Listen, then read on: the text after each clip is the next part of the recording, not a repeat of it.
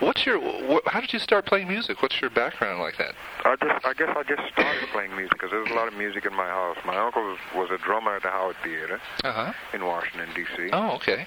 My father's a bass player.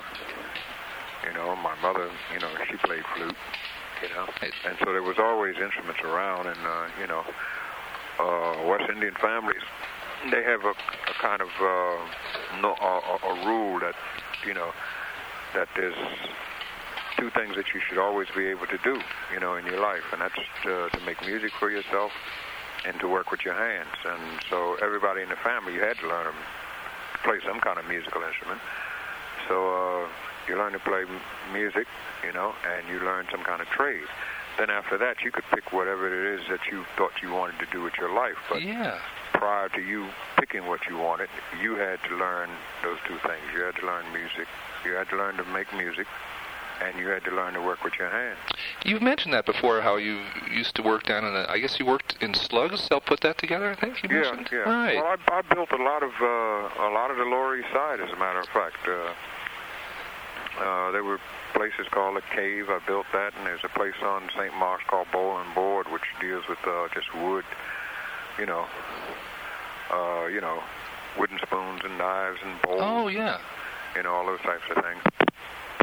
Hold it, I got the line. Yeah, okay, I'll hold. Mm-hmm. I talked to the guy from Garberville. Remember that?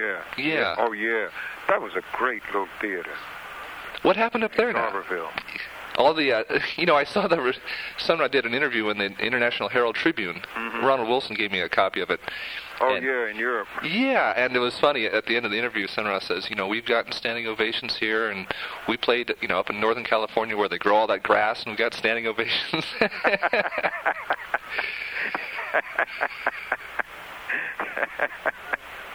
Yeah, that must have been strange. Yeah, that was funny.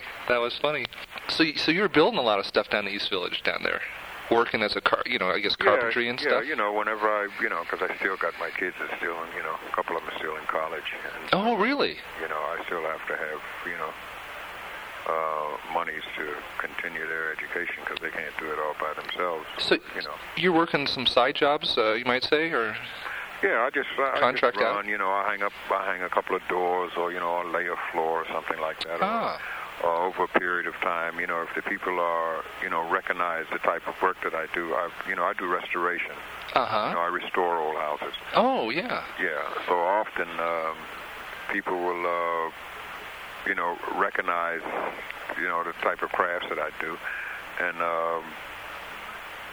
let me restore their house on my own time.